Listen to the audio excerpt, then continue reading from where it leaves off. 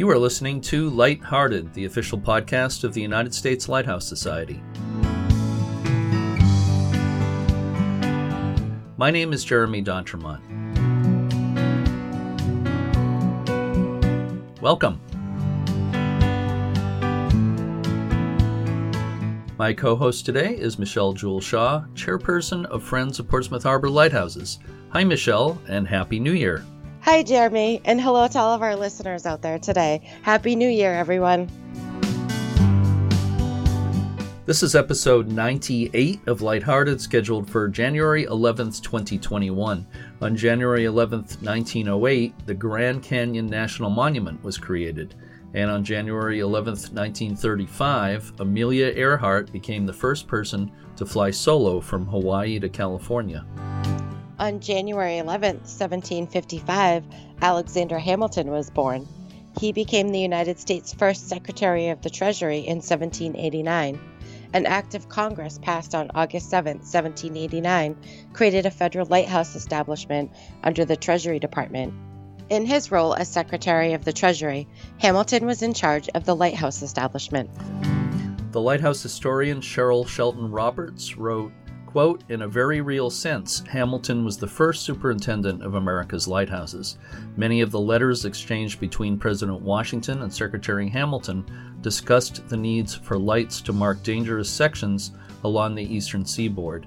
Hamilton did a brilliant job of persuading Congress, then reluctant to spend money on aids to navigation, to build the first federal lighthouses," unquote. I hear we're going to Maine in today's episode, Jeremy. Yep, you heard right. Today we're going to talk about one of the most beautiful light stations in Maine, Pemaquid Point Light in Bristol. And our guest, Trudy Irene C., has written a new book about it. Michelle, please help me tell our listeners about Pemaquid Point and Trudy Irene C. Sure, Jeremy. Pemaquid Point Lighthouse is one of the most frequently visited attractions on the Maine coast, receiving about 100,000 visitors each year. The name Pemaquid is said to have its origins in the Abenaki Indian word for situated far out. The point at the entrance to Muscongas Bay to the east and Johns Bay to the west was the scene of many shipwrecks through the centuries. In May 1826, as maritime trade, fishing, and the shipping of lumber were increasing in mid-coast Maine, Congress appropriated $4,000 for the building of a lighthouse at Pemaquid Point. A rubble stone tower was built and the fixed white light went into service on November 29, 1827. The original tower didn't last long, possibly because the builder may have used salt water to mix his lime mortar. A new 30-foot tall conical stone tower was built in 1835. Isaac Dunham of Bath, Maine, was the first keeper at $350 per year. Dunham and many of his successors kept animals, including chickens, at the light station. Dunham was also an inventor, and he received a patent for a system he developed to keep lamp oil from congealing in the winter. In 1837, Congress authorized the Treasury Department to adopt Dunham's improvements. A fog bell was added to the station in 1897, and steam engines were installed to operate the bell. Apparently the system didn't work very well, because in 1899 a striking machine was installed, powered by a hand-cranked clockwork mechanism. The bell house, built in 1897, was adapted with the addition of a tall tower to enclose the weights for the new mechanism. On September 16, 1903, while Clarence Marr was keeper, the captain of the fishing schooner, George F. Edmonds, tried to run for South Bristol Harbor in a gale. The vessel was driven by a strong gust into the rocks near Pemaquid Point and was dashed to pieces. The captain and 13 crew members died in the wreck. Only 2 were saved. The captain of another schooner, the Sadie and Lily, also died near Pemaquid Point in the same storm. In 1934, the light became one of the earliest in Maine to be converted to automatic acetylene gas operation. In March 1940, residents voted at a town meeting to authorize Bristol's selectmen to purchase the property, except for the lighthouse tower. The surrounding property became the town's Lighthouse Park, and the keeper's house was later converted into the Fisherman's Museum, which opened in 1972. In May 2000, the Lighthouse Tower was licensed by the Coast Guard to the American Lighthouse Foundation. A chapter of the foundation, the Friends of Pemaquid Point Lighthouse, was formed. The group soon restored the entryway to the tower and began holding open houses. Trudy Irene C. completed a PhD at the University of Maine. In addition to being an historian and journalist, she's also an educator and photographer. She has 17 books in print. In her new book, Pemaquid Point Lighthouse, she uncovers the fascinating story of this iconic Maine location, as well as the lightkeepers and their families, from the construction of the first lighthouse through the present day. I had an opportunity recently to speak with Trudy Irene C. about her new book. Let's listen to that conversation now.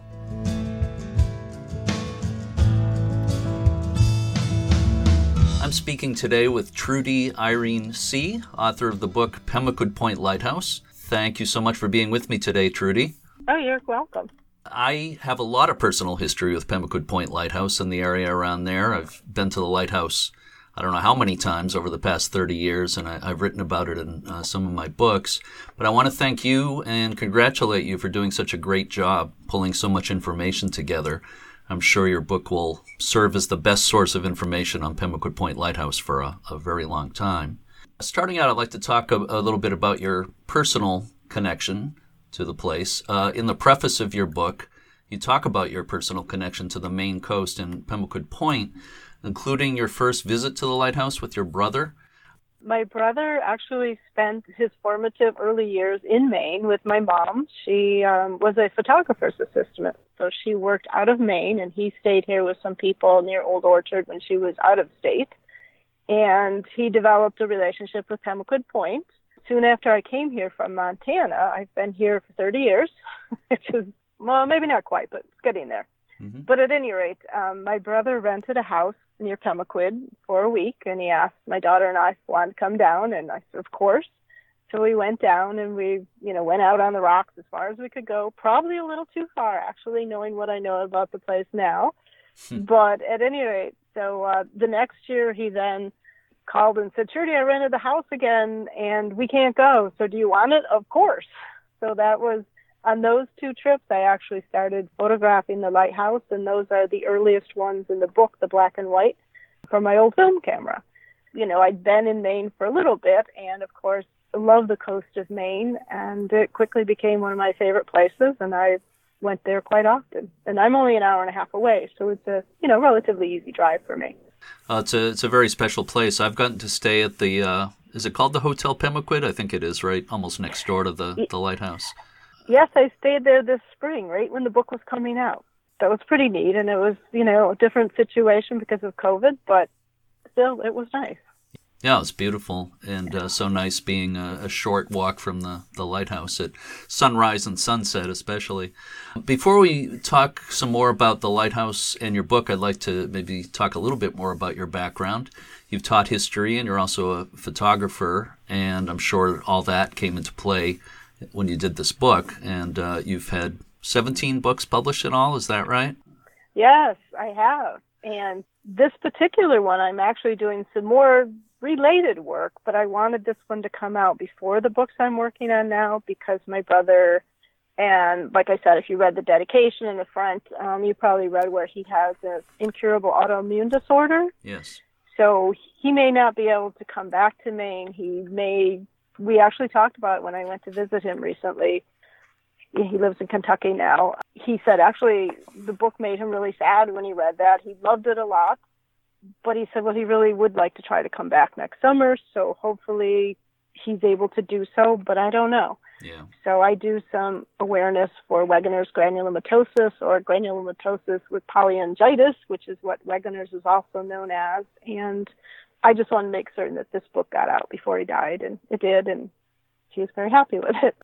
We don't have time to talk about all 17 of your books, but have there been maybe 2 or 3 that especially stand out, that really have a special place in your heart?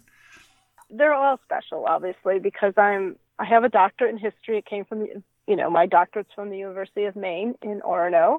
My master's degree and my bachelor's degree are from the University of Montana in Missoula. I'm the kind of historian who does a couple of things. One thing is I tend to walk a lot where I am. I hike a lot depending on where I am. I take a lot of pictures. I talk to lots of people. So they're all kind of special just for the act of writing the books.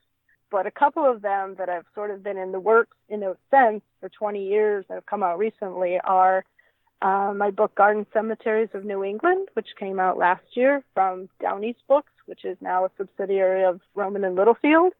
That had its roots in a book I did for Mount Hope Cemetery of Bangor, which is a really popular book around here. As a matter of fact, they keep selling out of books, and we might come out with a third version soon.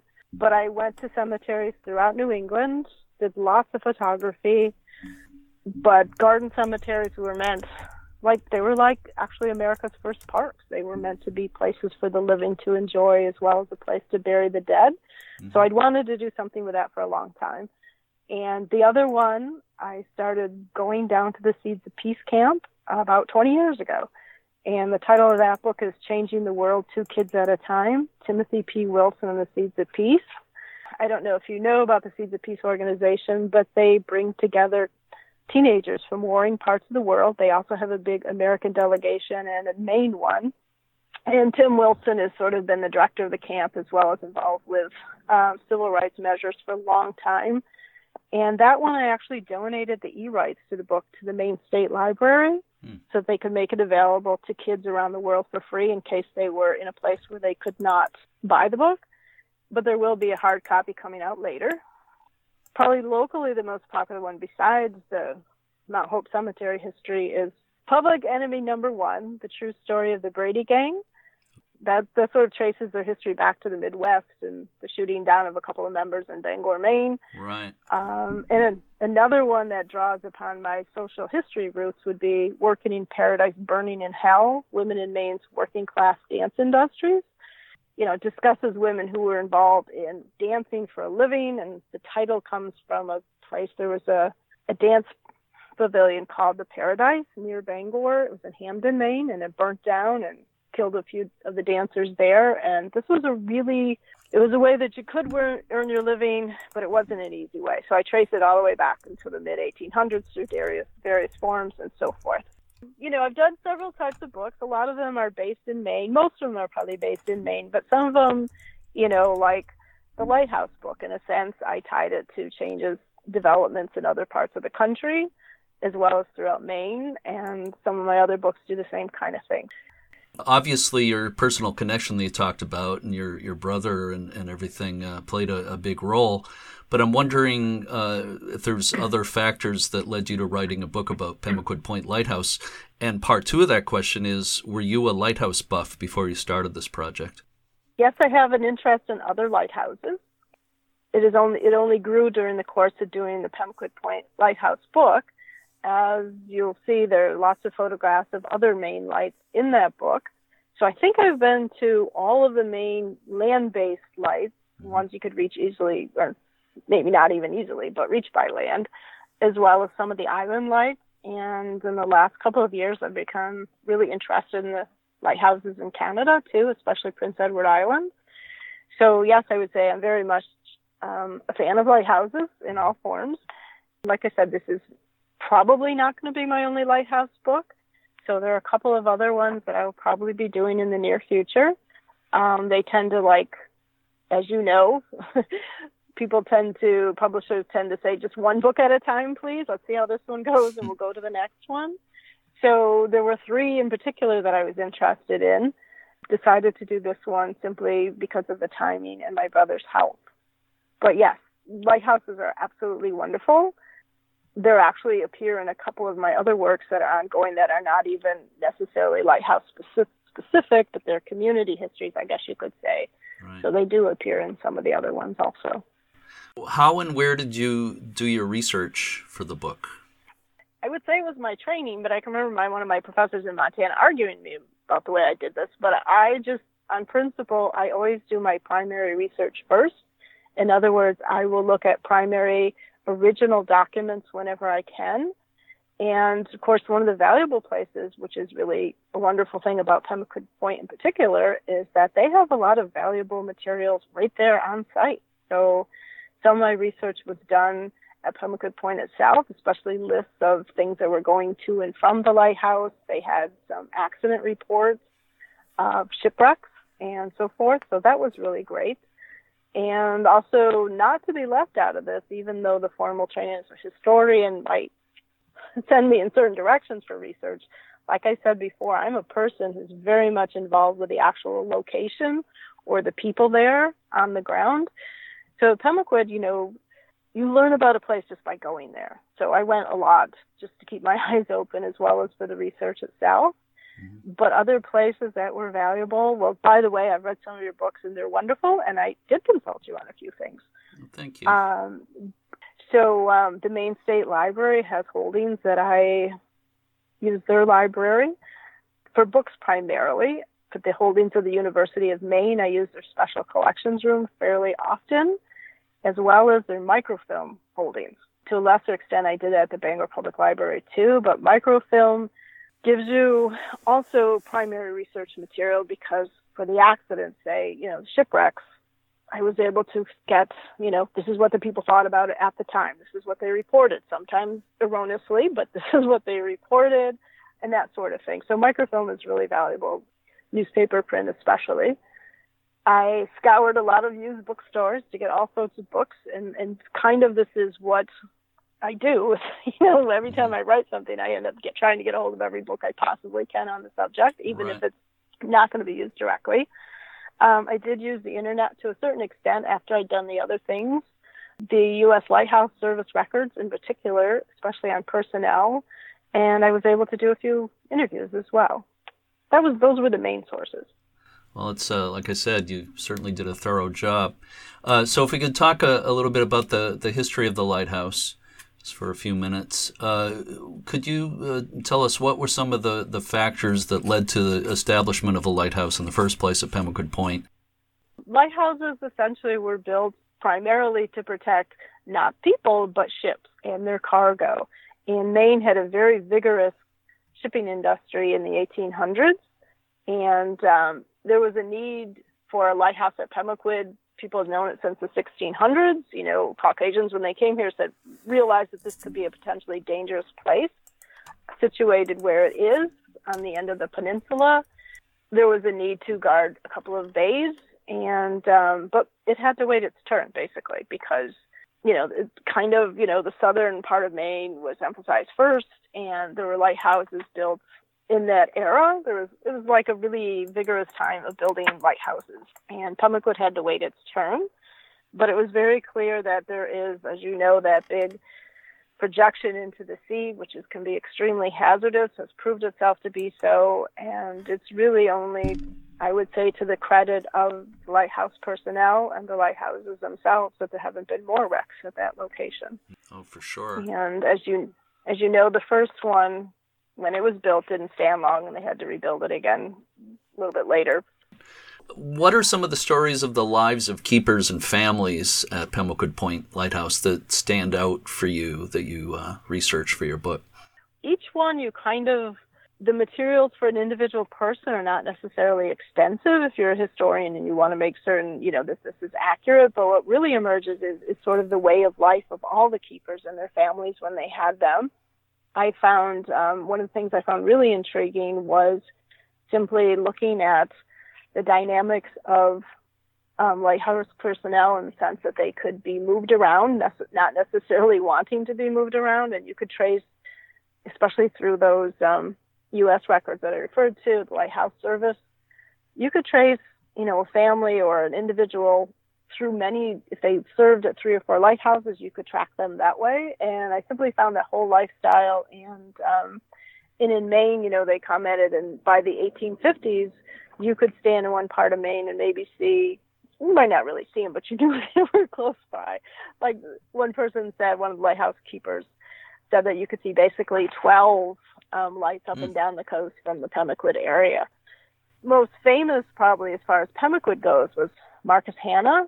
He was known actually probably as far as fame goes more for his time at Two Lights at Cape Elizabeth, because in 1885 he managed to help save 2 men there.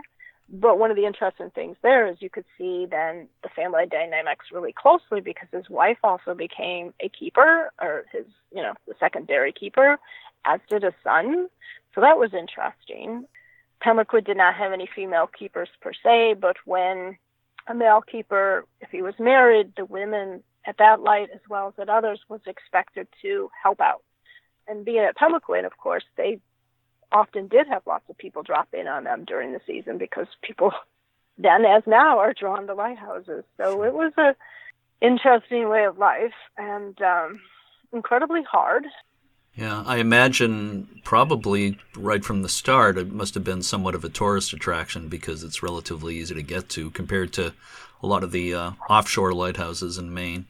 Yeah, so people went and they went to see the lighthouse. They went to talk to the keepers who, sometimes that was actually quite a strain on their day if they had to stop and talk to tourists. Some of them, or their spouses sometimes, worked in the communities. Like a couple of people at Pemaquid worked as school teachers as well. They helped with the local education system. Some of them also, as you know, kept animals. Actually, in Pemaquid, it was more common than not for people to keep animals while we were there. They might have chickens, they had sheep, they had, whatever, as well as small gardens and that kind of thing to augment what they were able to get from the lighthouse service to eat. So there was a lot to see if you went to a lighthouse. Yeah. You could see basically a working farm of sorts as well as a lighthouse. So, it was very popular early on that people were coming in. And one of the presidents went to Pemaquid Point, too, to see what it was going on. And it's an interesting thing.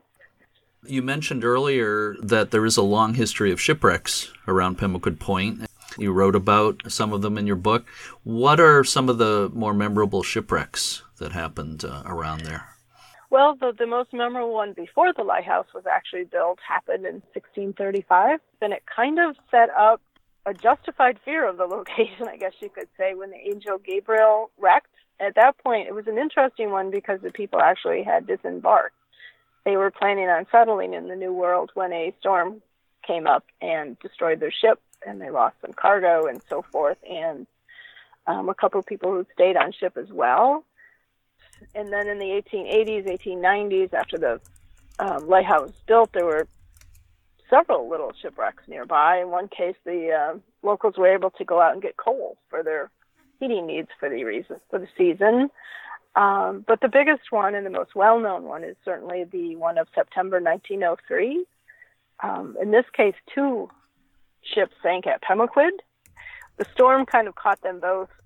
I know you've been out there, but some of your listeners may not. There are actually 2 little points at Pemaquid, and there was some debate originally as to where to build the lighthouse and which one it would have served better, but the decision was made way back in the 1820s that to build it where it presently is because they thought, there was a better view up there.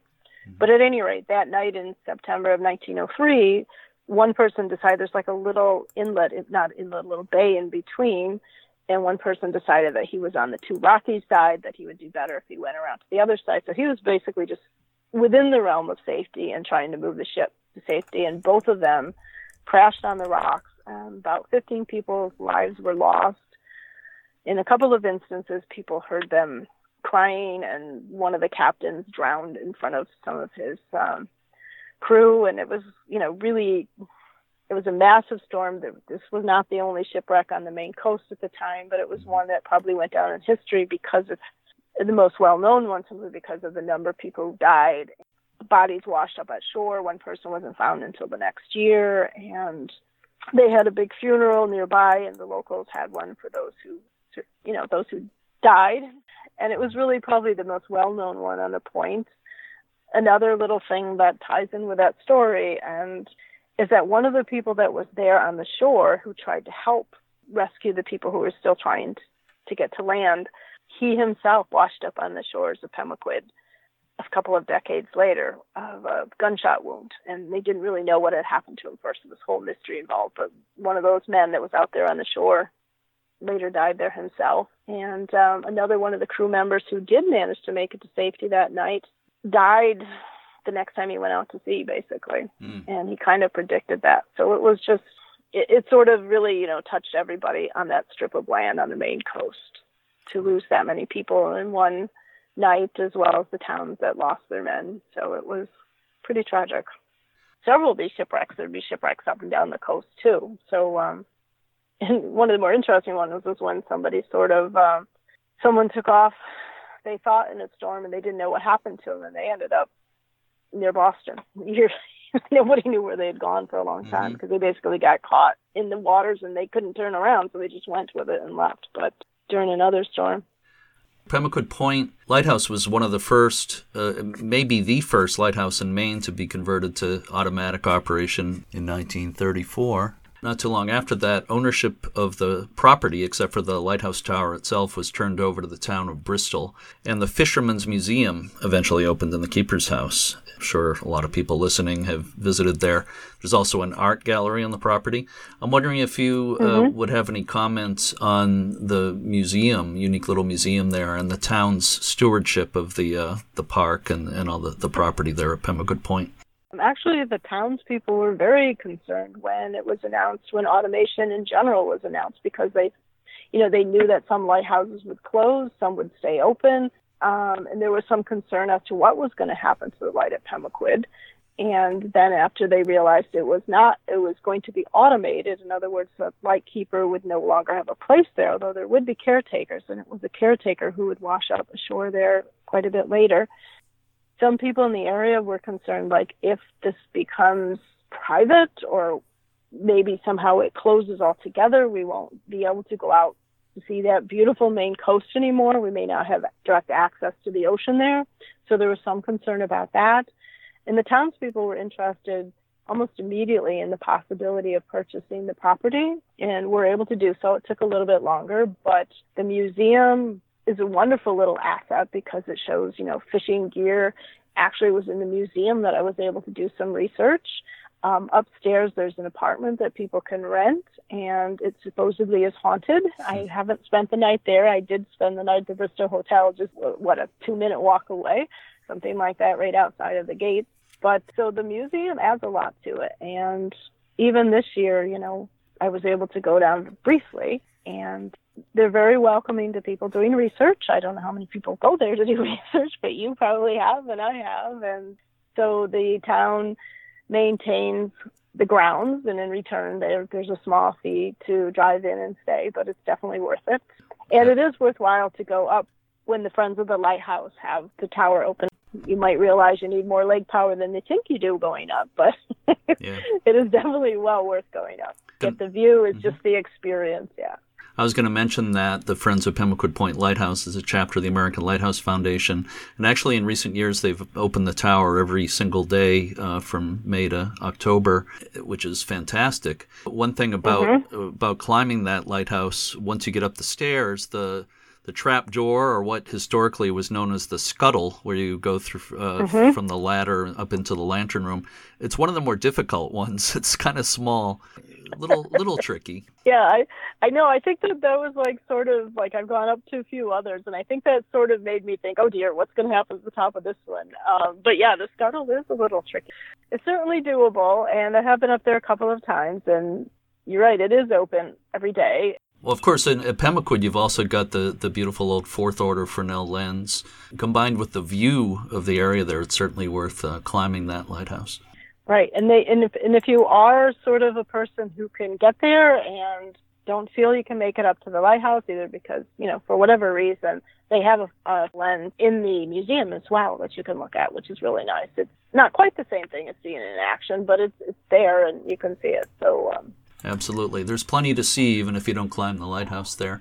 Another thing that makes Pemaquid Point special is the what seems to me to be pretty unique geology, the rock formations there, and the fact that you can actually walk around on the rocks to look at the beautiful views and to get different photographic views of the lighthouse.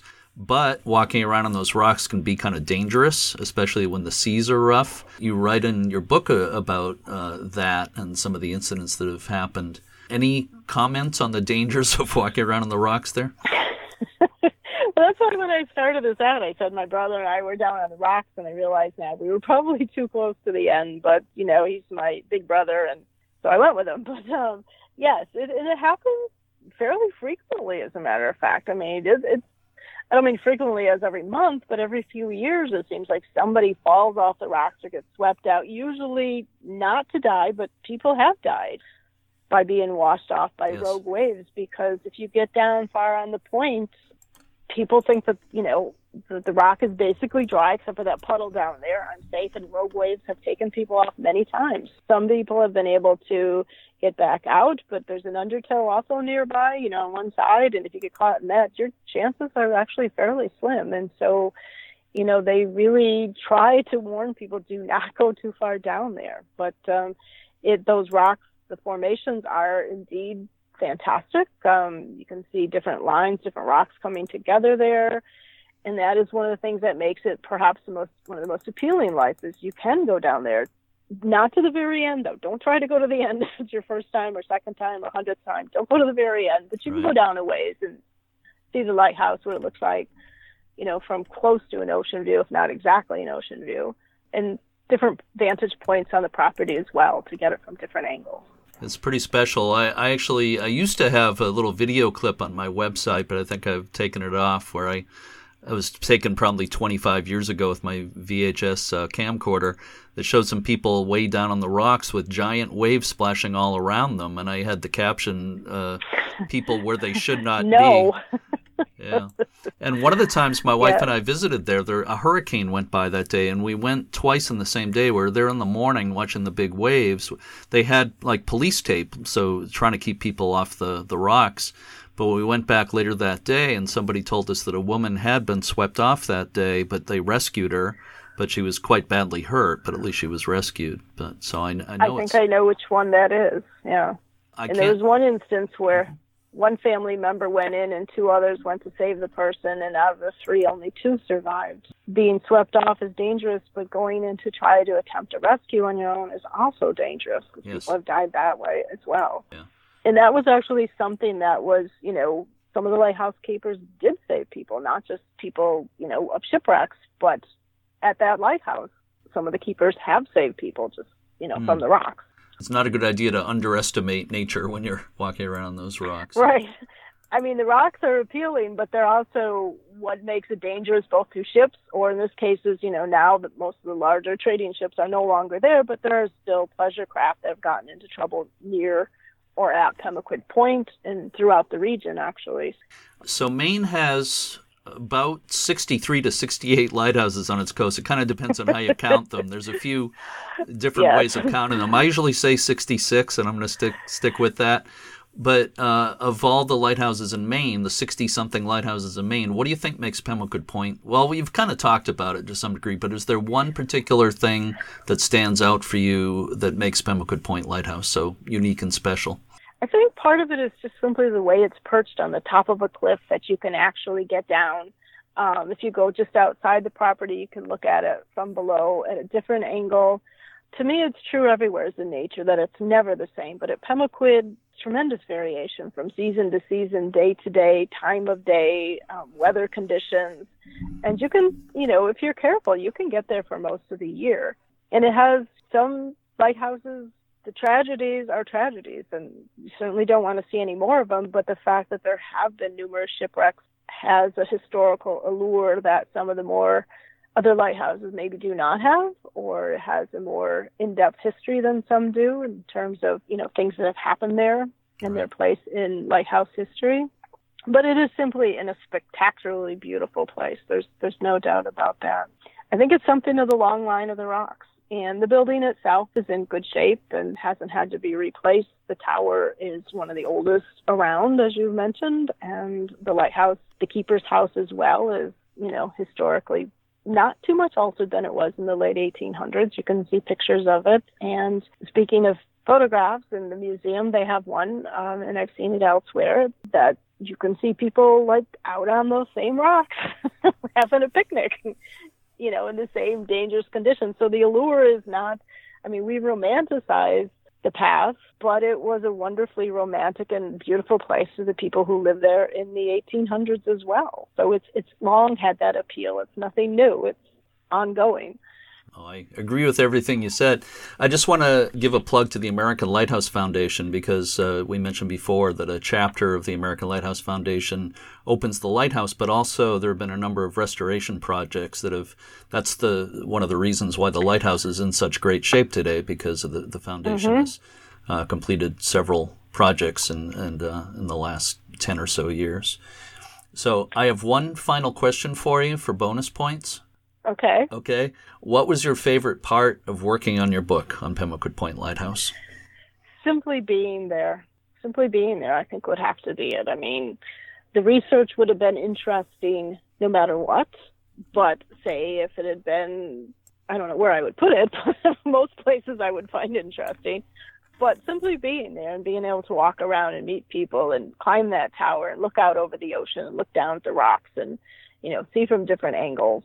And because, like I said, I'm an hour and a half away, I was able to go during every season. But I think probably the best part was simply being there. And of course, once again, I met some wonderful people, the people at the gates, from the town. They were great. The people from the Lighthouse Association who sort of were letting people up and down the tower. They will give you a brief history of the lighthouse. They're really a great asset as well. The docents at the museum were also very friendly and willing to answer questions, and they'll do that for anyone.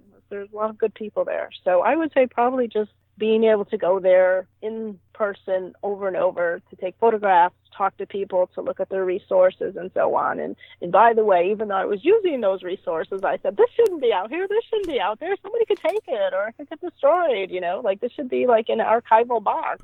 But still, it's a wonderful place to go. I recommend it highly. Yeah, I second that thought. Absolutely, it's one. But don't go on the day I'm going because the other thing that has great appeal for me, which is kind of what I was jokingly saying there, is, and I did say it in the book, I think, is that if you're willing to go, in off seasons or depending on the weather, different parts of the day, you can always find a time that you can basically have that whole spectacular place to yourself. I've been out on the cliff and on the upper parts of the rocks when there's absolutely nobody there. And it's a wonderful thing. Yeah. I don't think I've been there when there was absolutely nobody else there, but I've been there when there are very few people. And it is special because it does get kind of crowded sometimes. But even then, it's still very much worth visiting.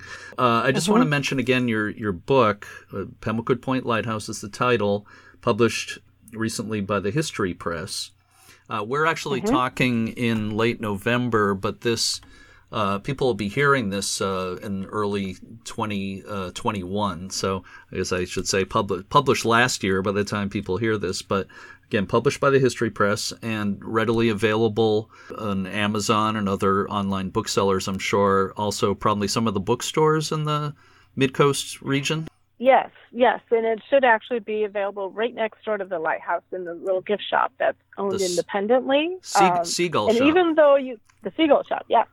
And even if you are, with the pandemic going on, the book industry has been adversely affected also. So some of you, some of the bookstores are closed. Readers are definitely needed for all books out there because, authors are like artists that they need people to see their stuff. But even though you might not see it until 2020, believe me, it's still new because I think there's, the publishing industry has having some pains right now as well. So it will be out there and you can order through Amazon and please do. Yeah. And even if people listening have not been to Pemaquid Point Lighthouse, although if they haven't, I hope they can make it. But even if you haven't been there, it's anybody who's interested in lighthouses, this makes a nice addition to your lighthouse library. So thank you. You're very welcome. There are lots of illustrations as well. Some historical that I was, always asked permission to use them. Some are in the public domain, but also I did a lot of photography there, so you'll be able to see the lighthouse and the environs in all different weather and seasons. You actually go into some history of lighthouses in general, too, which is nice, leading up to the... Well, the whole first chapter is basically about lighthouses, especially lighthouses in America, and then it sort of zooms in on Maine and eventually onto the Pemaquid region, and then it gets to the Pemaquid lighthouse itself because it has a definite place in the network of lighthouses. If you just had one lighthouse, it would be great at Pemaquid, but there'd still be a massive problem for shipping around the very rocky Maine coast. So Pemaquid is part of a network of lights, but it was a very important light.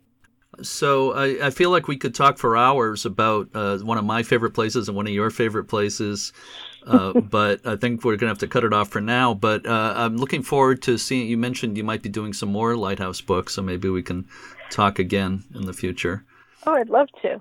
Trudy Irene C., I want to thank you again for spending time with me today, and I want to congratulate you again on the book, Pemaquid Point Lighthouse, and I hope we can talk again sometime, so thanks very much. Well, that would be great.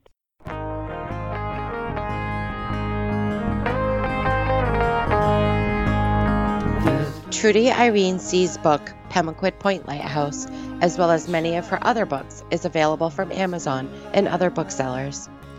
Pemaquid Point is one of my favorite lighthouses. I usually visit there once or twice every year. Didn't get to this year because of the pandemic, but at least I got to visit vicariously by reading Trudy's book.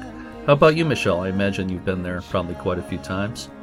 I've been there many times, Jeremy. It's one of my favorite lighthouses as well, and I also get there at least once per year. I haven't been this year at all, but I will get there again very soon. It's one of my favorite spots for sunrise photos. Oh, yeah.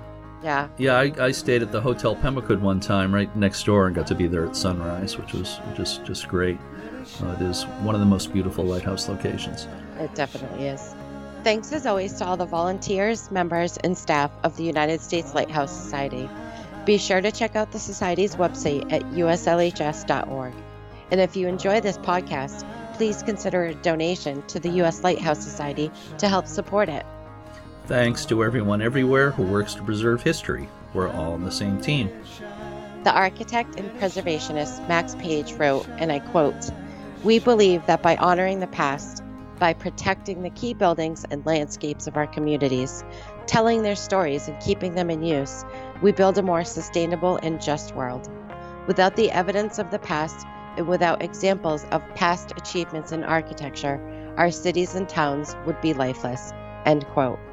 As always, thanks for listening and keep a good light.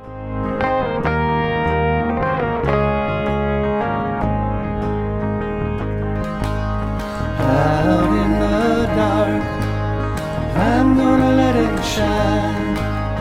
Out in the dark, I'm gonna let it shine.